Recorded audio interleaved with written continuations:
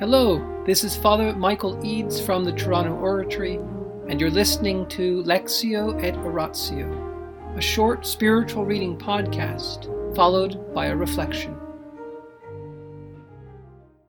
Abandonment to Divine Providence by Jean-Pierre de Caussade, Book 3, Chapter 4, concerning the assistance rendered by the fatherly providence of God to those souls who have abandoned themselves to Him. Section 1, Confidence in God. The less the soul in the state of abandonment feels the help it receives from God, the more efficaciously does He sustain it.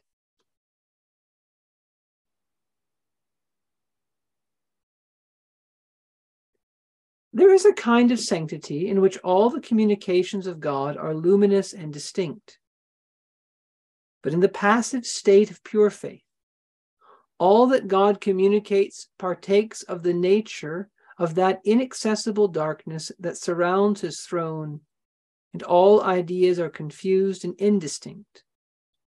The soul, in this state of obscurity, is often afraid, like the prophet, of running headlong against a rock. Fear not, faithful soul, for this is your right path, and the way by which God conducts you. There is no way more safe and sure than this dark way of faith. But it is so dark that I cannot tell which way to go. Go wherever you please. You cannot lose the way where there is no path. Every way looks the same in the dark. You cannot see the end because nothing is visible. But I am afraid of everything. I feel as if at any moment I might fall over a precipice. Everything is an affliction to me. I well know that I am acting according to abandonment, but it seems to me that there are things I cannot do without acting contrary to virtue. I seem to be so far from all the virtues. The more I wish to practice them, the more remote they seem. I love virtue, but the obscure impressions by which I am attracted seem to keep virtue far away from me. I always give in to this attraction, and although I cannot perceive that it guides me well, I cannot help following it.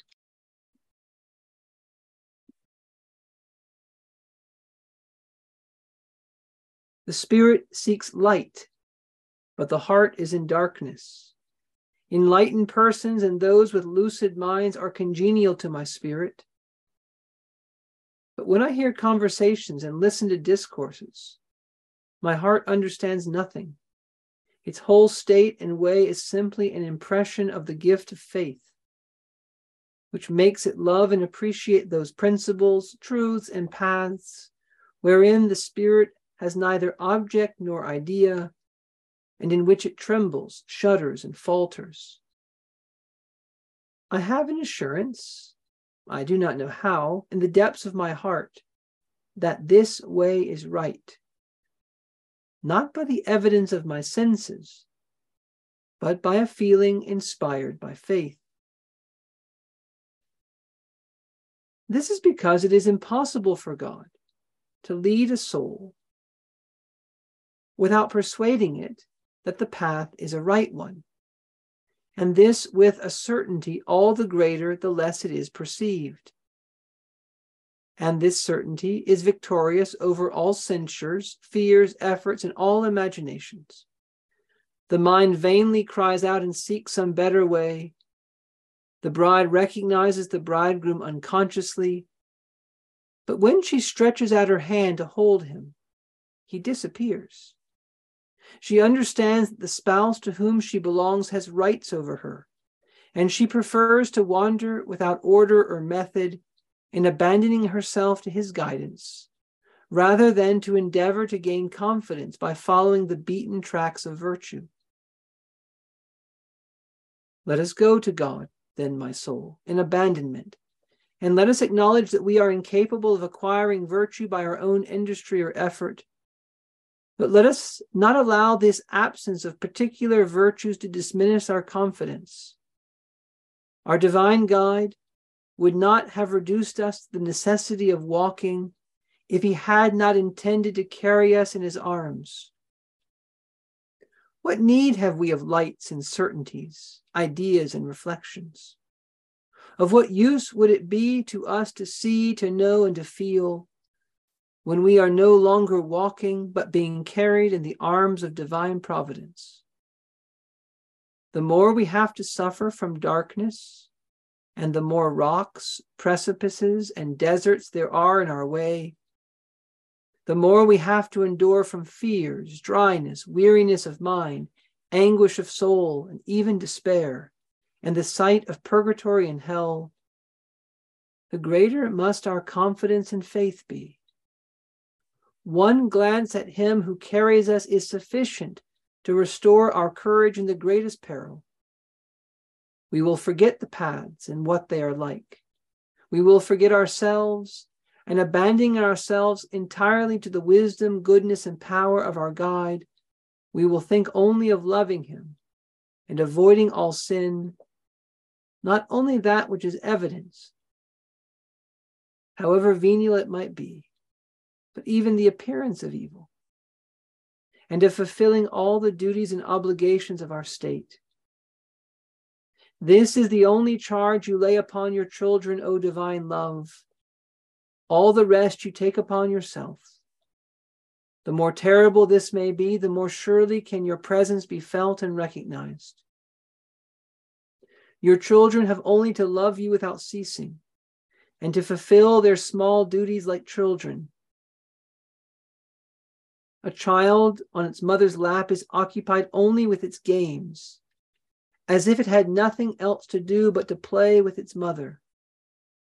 The soul should soar above the clouds, and as no one can work during the darkness of the night, it is the time for repose. The light of reason can do nothing but deepen the darkness of faith. The radiance necessary to disperse it must proceed from the same source as itself. In this state, God communicates himself to the soul as its life, but he is no longer visible as its way and its truth. The bride seeks the bridegroom during the night. She seeks him before her and hurries forward, but he is behind her and holding her with his hands. He is no longer object or idea, but principle and source. For all the needs, difficulties, troubles, falls, overthrows, persecutions, and uncertainties of souls which have lost all confidence in themselves and their own action, there are secret and inspired resources in the divine action, marvelous and unknown. The more perplexing the circumstances, the keener is the expectation of a satisfactory solution. The heart says all goes well. It is God who carries on the work. There is nothing to fear. That very suspense and desolation are verses in the Canticle of Darkness. It is a joy that not a single syllable is left out. And it all ends in a Gloria Patri, glory to the Father. Therefore, we pursue the way of our wanderings, and darkness itself is a light for our guidance, and doubts are our best assurance. The more puzzled Isaac was to find something to sacrifice, the more completely did Abraham place all in the hands of providence and trust entirely to God. In the name of the Father, and of the Son, and of the Holy Spirit, amen. Angels of God, our guardians dear, to whom God's love commits us here, ever this day be at our side, to light and guard, to rule and guide. Amen. Most Sacred Heart of Jesus, teacher of teachers, have mercy on us. Saint Philip Neri, gentle guide of youth, patron of thy own, vessel of the Holy Ghost, pray for us. In the name of the Father, and of the Son, and of the Holy Spirit. Amen. Father de Caussade returns in this section 1 of chapter 4 to a distinction he made in the previous chapter.